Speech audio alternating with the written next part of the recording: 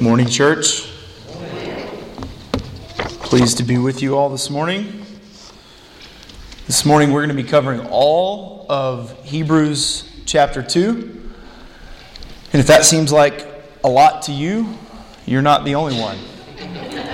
When I told my father-in-law that I was going to be preaching in Hebrews chapter 2, he said, "Which passage?" And I said, "No, the whole thing." You should have seen the look on his face. I think he genuinely hurts for me that I'm going to have to try to fit all of this into one sermon. And he's absolutely right. You could preach an entire sermon series just on this chapter. But I promise I'm not going to try to fit 5 sermons in one. The Love Feast food would be cold and everybody would be quite upset with me. So I'm going to do my best to try to boil this chapter down to what I think is the overarching point of the chapter. So with that being said, let's go ahead and jump in and read the entire chapter, Hebrews chapter 2. Therefore, we must pay much closer attention to what we have heard, lest we drift away from it. For since the message declared by angels proved to be reliable, and every transgression or disobedience received a just retribution, how shall we escape if we neglect such a great salvation? It was declared at first by the Lord, and it was attested to us by those who heard. While God also bore witness by signs and wonders and various miracles, and by gifts of the Holy Spirit distributed according to his will. For it was not to angels that God subjected the world to come, of which we are speaking. It has been testified somewhere, "What is man that you are mindful of him, or the son of man that you care for him? You made him for a little while lower than the angels. You have crowned him with glory and honor, putting everything in subjection under his feet." Now in putting everything in subjection to him, he left nothing outside his control. At present, we do not yet see everything in subjection to him, but we see him who, for a little while, was made lower than the angels, namely Jesus, crowned with glory and honor, and because of the suffering of death, so that by the grace of God he might taste death for everyone. For it was fitting that he, for whom and by whom all things exist, in bringing many sons to glory, should make the founder of their salvation perfect through suffering. For he who sanctifies and those who are sanctified all have one source.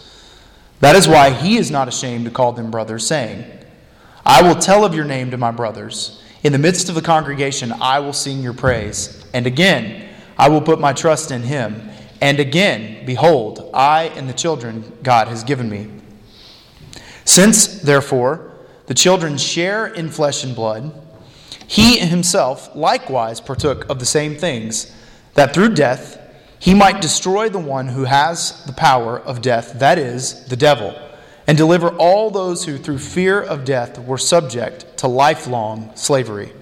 For surely it is not angels that he helps, but he helps the offspring of Abraham. Therefore, he had to be made like his brothers in every respect, so that he might become a merciful and faithful high priest in the service of God, to make propitiation for the sins of the people. For because he himself has suffered when tempted, he is able to help those who are being tempted. Let's pray.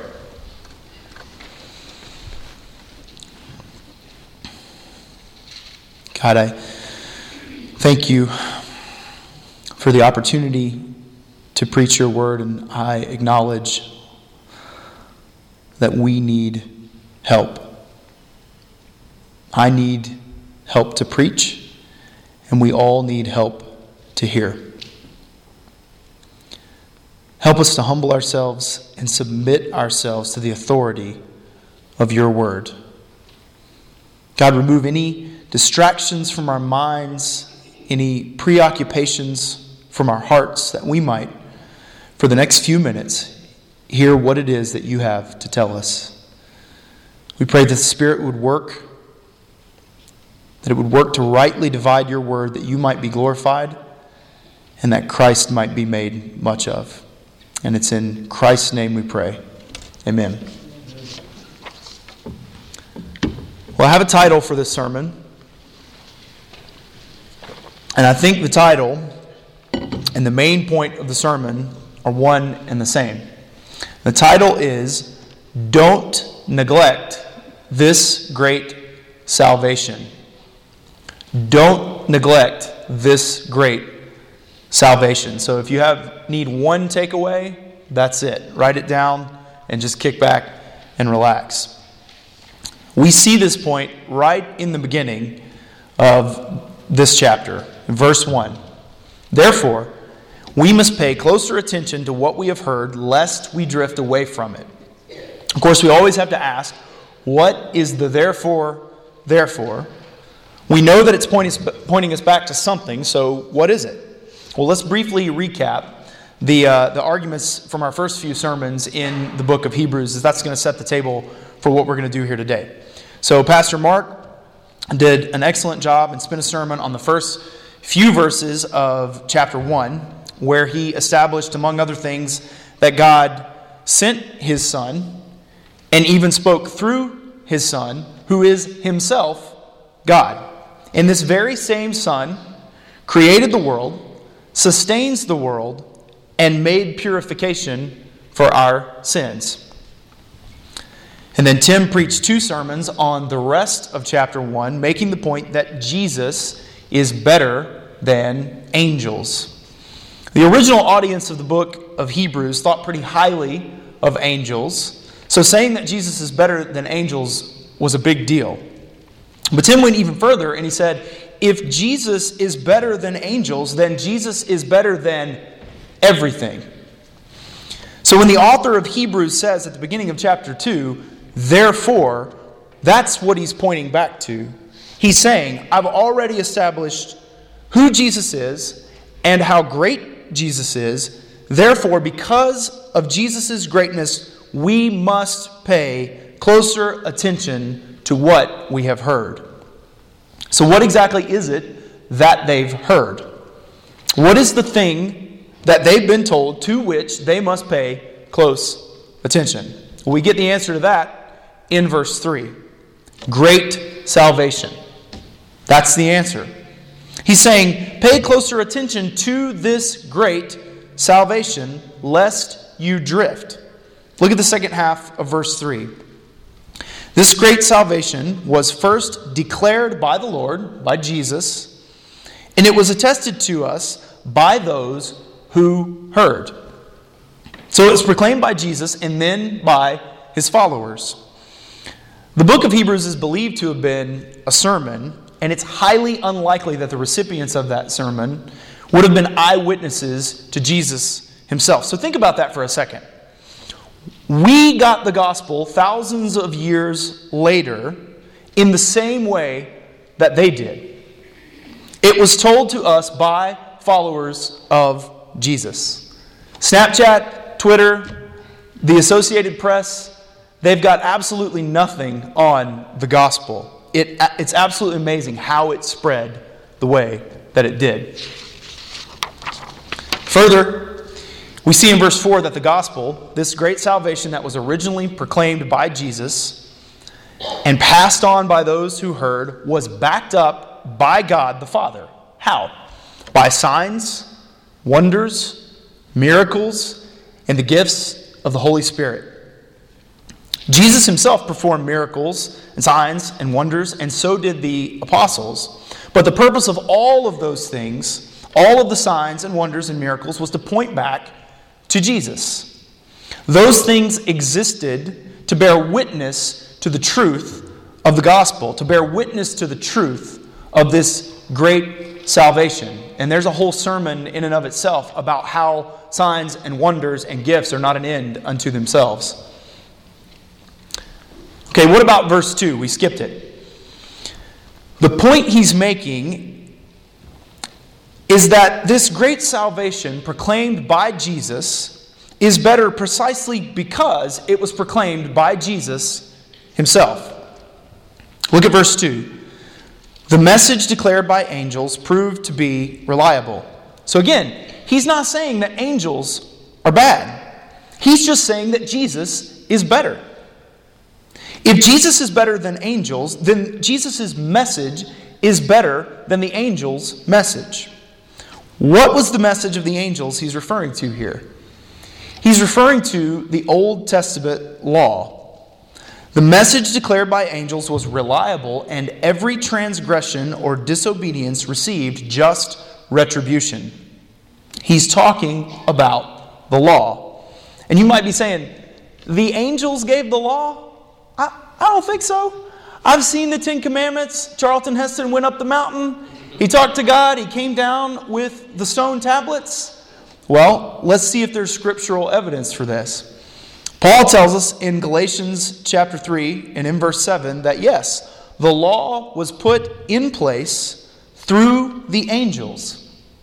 And Stephen, in his beautiful sermon in Acts 7, in verse 53, he's lambasting the Jews and he calls them, "You who received the law as delivered by angels and did not keep it." So yes, the law was mediated, it was given by angels. Of course, that's not his main point. What is he saying in verse 2? He's saying that the law that was revealed by the angels was reliable. Well, how so? The law condemns sin. Every transgression or disobedience received just retribution. The law did what it was supposed to do. The law was never intended to save. Here I want to echo the point that Tim made. Christianity isn't primarily about religion or rules or even relationship. It's about revelation. One of my favorite theologians makes this point best. You might think I'm talking about John Calvin or Jonathan Edwards or maybe even Augustine. But no, I'm talking about the theological titan, Sally Lloyd Jones, author of the Jesus Storybook Bible. So let's see what she had to say about Revelation. This is in the introduction. She says, "Some people think the Bible is a book of rules, telling you what you should and shouldn't do. The Bible certainly does have some rules in it. They show you how life works best. But the Bible isn't mainly about you, and it isn't mainly about what you should be doing. It's about God and what He has done. What God has done is embodied in Jesus and in the gospel that He preaches. The law, the rules, the religion, they show us our sin, but that is not good enough. Jesus is what God has done. It's not just that what Jesus has revealed is better. Jesus is the revelation. John 1 literally refers to Jesus as the Word of God. What did God reveal? He revealed His Son. And if you've never noticed before, the Greek text for a snippet of it for John 1 is right up there in the stained glass. So He revealed His Son. The author of Hebrews is making an argument from the lesser to the greater. He's saying, what angels had to say was fine. It was reliable. But if Jesus is much better than angels, how much more should we listen to Him? So the main point of the sermon is, do not neglect this great salvation. Consider this a subpoint. Do not neglect this great salvation because it comes directly from Jesus, and it is Jesus. He goes on, first part of verse 3. How shall we escape if we neglect such a great salvation? This is a rhetorical question, folks. The answer to the question is, you won't.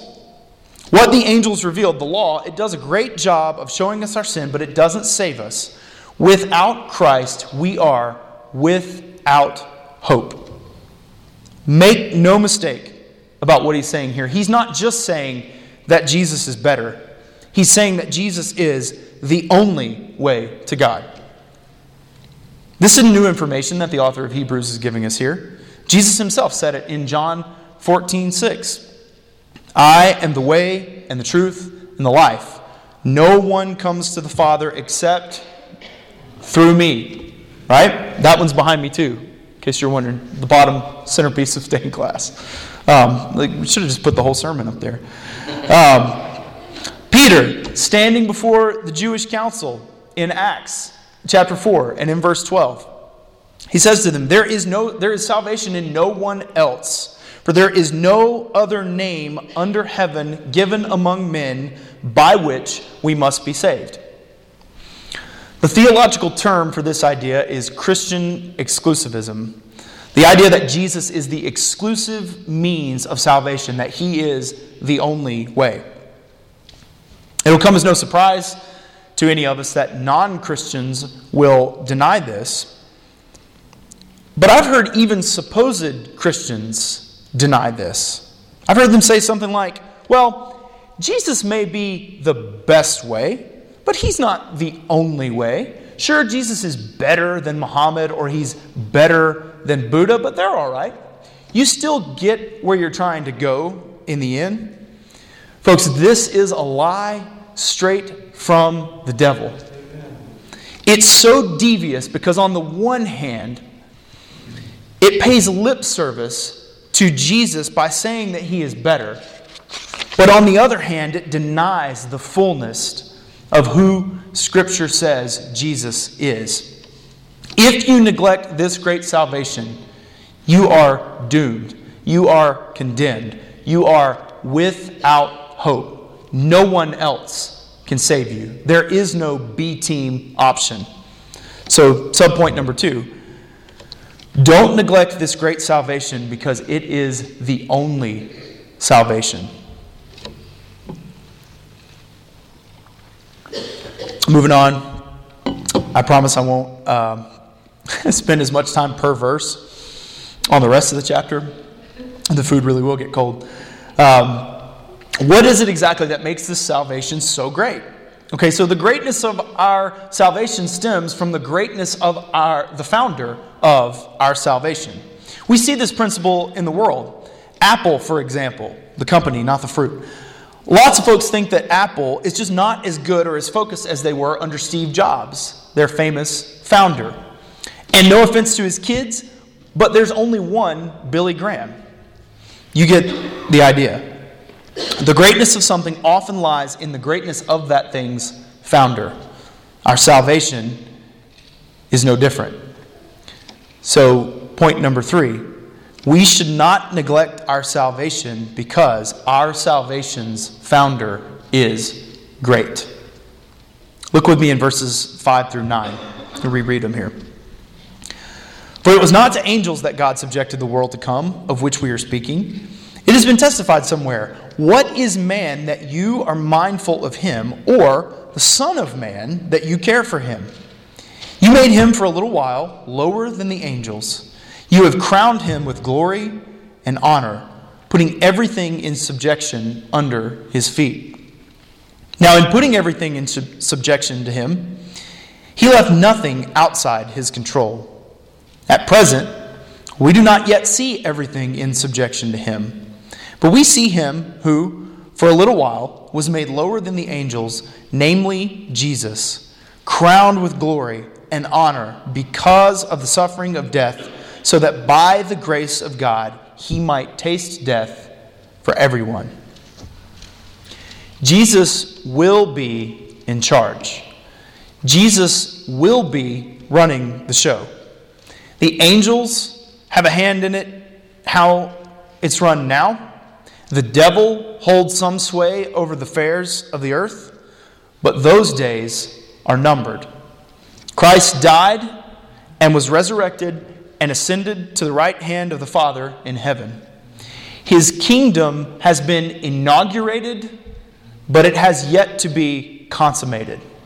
Let me say that again. It's going to be important for the rest of the sermon. His kingdom has been inaugurated, but it has yet to be consummated.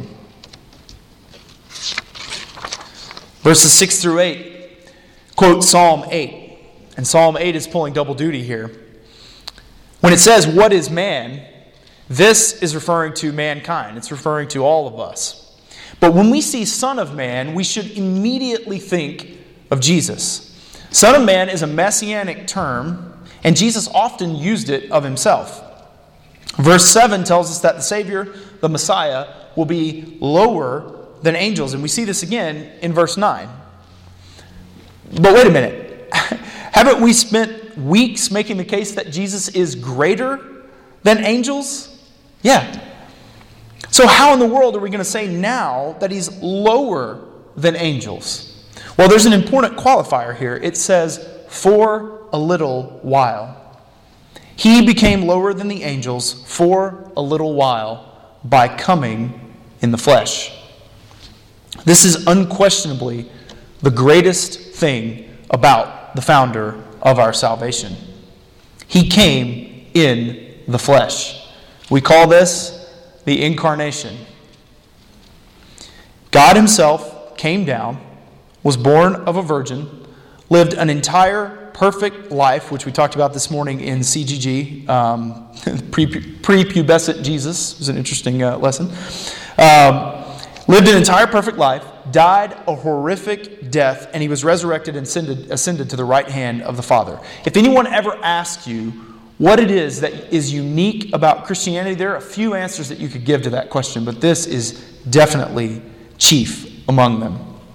The incarnation is a stumbling block for many, but it is essential to Christianity. I recently heard someone say, I believe all that stuff about Jesus, but I don't really know. Noah was trying to fit all these animals in a big boat, and how exactly did Moses part the Red Sea? And I'm thinking to myself, the animals in the boat? That's what you're hung up on? That's easy. The incarnation is mind blown. The incarnation is essential, and it is difficult, but it is absolutely true. Back to this idea of inauguration versus consummation. God's kingdom has been inaugurated by Jesus coming down, and in the future, when the kingdom is consummated, everything will be in subjection to Christ, which is why the verse says, "not yet."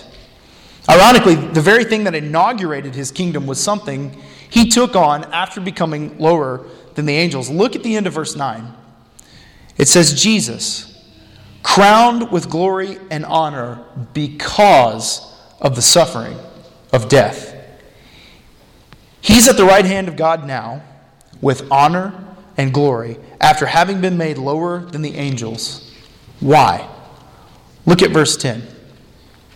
"For it was fitting that he, for whom and by whom all things exist, in bringing many sons to glory, should make the founder of our salvation perfect through suffering." The actor here is God the Father, for whom and by whom all things exist. He mentions this here, the author of Hebrews, in stark contrast to the idea that this person, the creator of the universe, God the Father, should send his own Son to be made perfect through suffering. This gets back to the absurdity of the incarnation on its face. What do you mean that God found it fitting to perfect his Son through suffering? Was Christ lacking in some way that he needed to be made perfect? No, of course not. He is God. We are lacking. Christ suffered that many sons might be brought to glory. He was made a perfect Savior through his suffering, and that suffering was for our sake. Verse 11. "For he who sanctifies and those who are sanctified all have one source. He is human, we are human.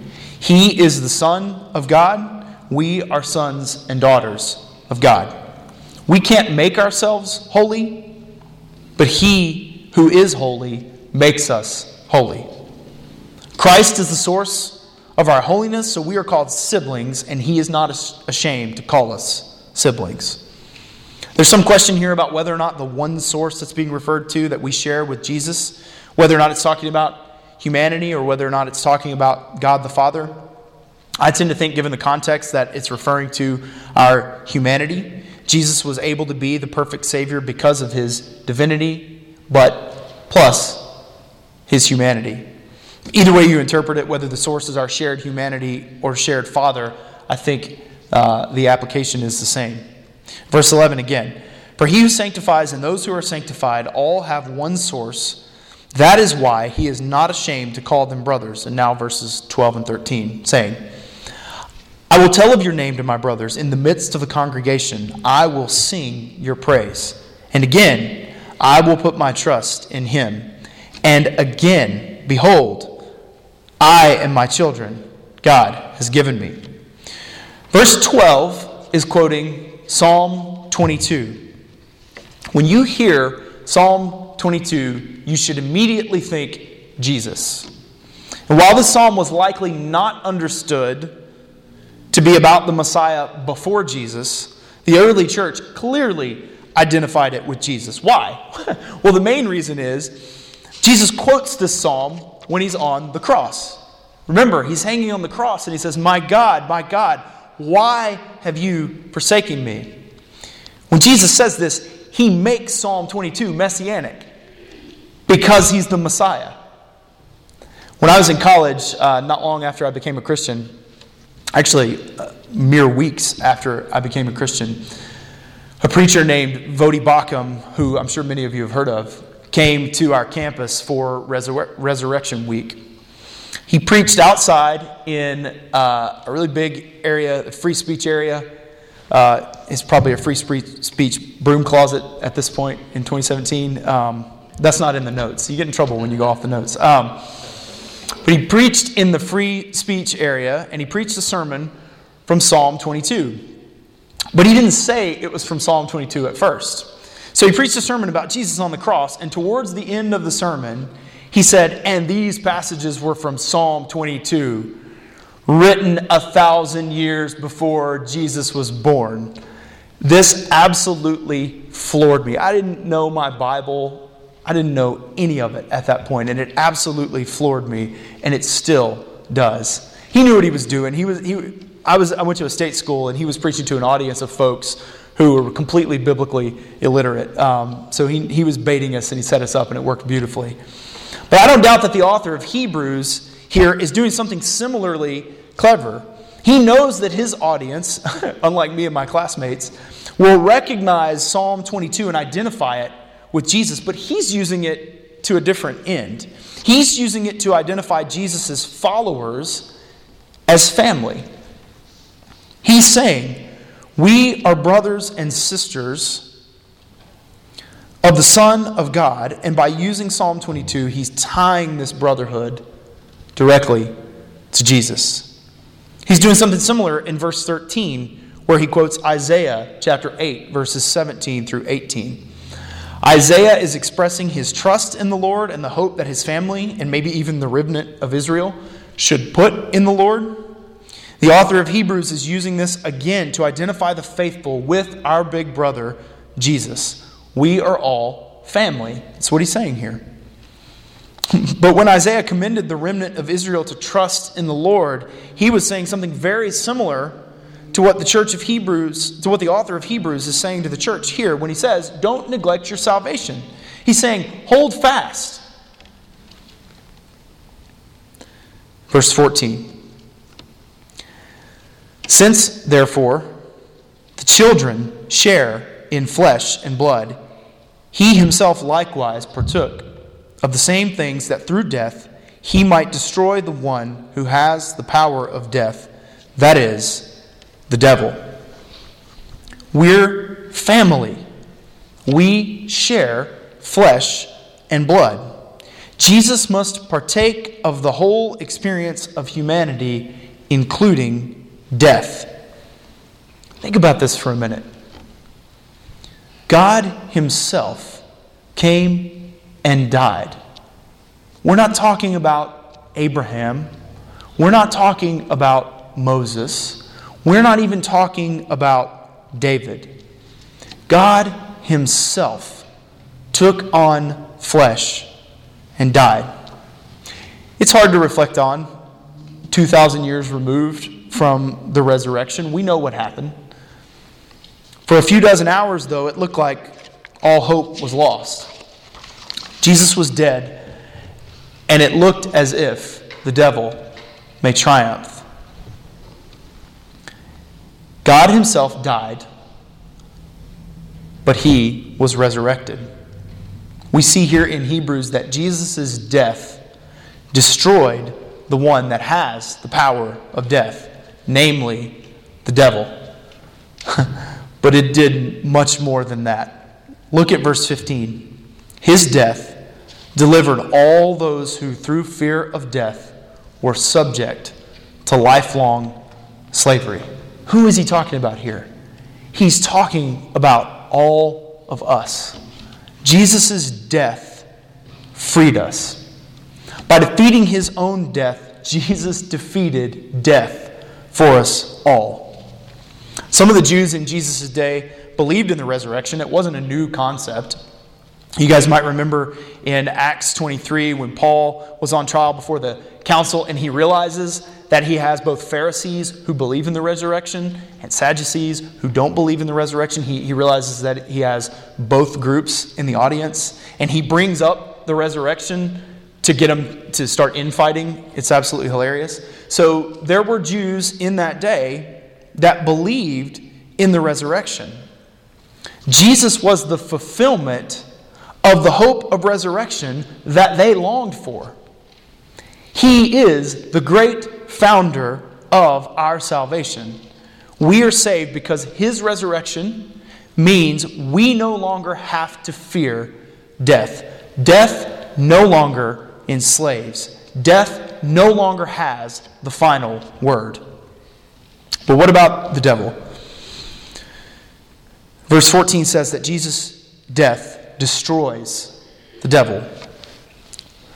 Doesn't he seem pretty active for someone who's been destroyed? We see his work all around us. Evil, pain, suffering. Listen to the prayer list just from this small church.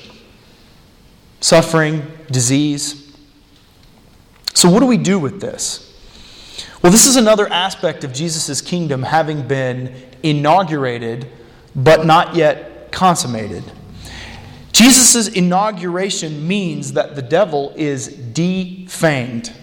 He can go around gumming people all day long, but he no longer has the power of death over those who are brothers and sisters of Jesus. Our big brother knocked the teeth out of the snake, and when his kingdom is consummated, he will crush his head finally. Verses 16 through 18. For surely it is not angels that he helps, but he helps the offspring of Abraham. Therefore, he had to be made like his brothers in every respect, so that he might become a merciful and faithful high priest in the service of God, to make propitiation for the sins of the people. For because he himself has suffered when tempted, he is able to help those who are being tempted. Galatians 3, verse 7 tells us that all those of us who have faith in Jesus are the offspring of Abraham. Praise God that this promise is not just for Jews, but for any who put their faith in Christ. Remember, we're his brothers and sisters. Verse 17 tells us that Jesus had to be like us in every respect. To help us, he had to be like us. Why? To make propitiation or atonement for our sin. And that's what a high priest does. But Jesus wasn't like past high priests. Past high priests were sinners. Jesus never committed a sin. Past high priests shed the blood of animals to make atonement. Jesus offered up his own blood. So as a sacrifice, he was perfect. That perfection means no more sacrifices. Our sin is covered. Amen. But what does it mean in verse 18 that he has suffered when being tempted? Jesus was tempted. We know that. He knows what it's like to be us, to be human. You might object, but it wasn't really possible for Jesus to sin. So to say that he was tempted doesn't really mean that much. If you can't sin, then you can't really sympathize. I've heard people say something like this before, but it's not true. To say being tempted means that you have to sin is like saying that someone taking a test has to make mistakes in order to be a student. Isn't it possible to get a perfect score? Jack is in second grade and he regularly has spelling tests. If he were to come home and tell me that he made a perfect score on his spelling test, would it make any sense for me to respond to him and say, "Oh, you don't know what it's like to be a student because you got all the answers right"? No, of course not. He studied the words for days, went in and took the test just like another student who maybe misspelled a word on the test. Jesus was tested in ways that we will never know. He endured trials in keeping with his humanity in general, just like the ones that we do. But he was also tempted in keeping with his messianic calling. If anyone was ever to have a big head, it would have been Jesus. Imagine that temptation alone. We see this in Matthew 4 when the devil tempts Jesus. Matthew 4 verse 2 tells us that Jesus had fasted for 40 days and 40 nights and he was hungry. You don't say. 40 days and 40 nights and he was hungry?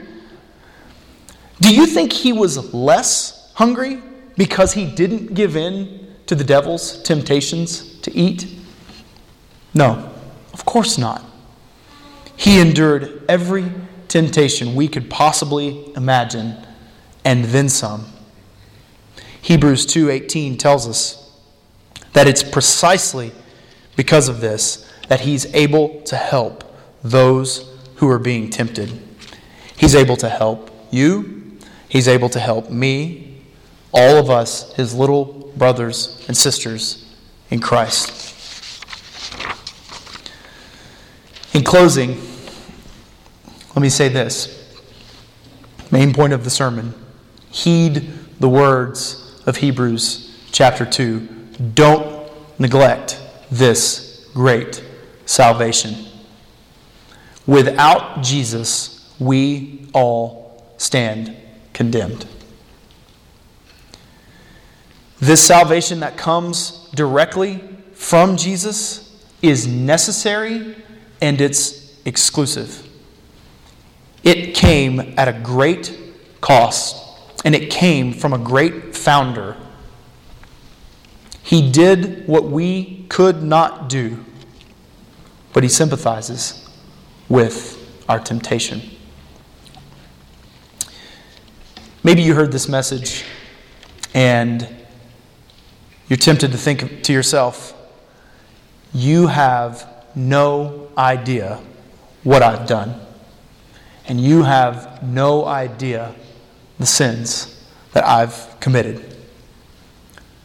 Jesus knows. He knows. And he gave his life to pay for it. But this is America in 2017, so it's far more likely that you might say, I'm really not that bad of a person. To you, I would say, the blood of Jesus covers even pride, hubris, and willful ignorance. Whichever side you're on, don't hear me wrong. I'm not downplaying our sin. Our sin is great. I cannot overstate how wicked and how desperate we are in our sin. The penalty of our sin is eternal damnation, and there is nothing we can do to save ourselves from it. But Jesus,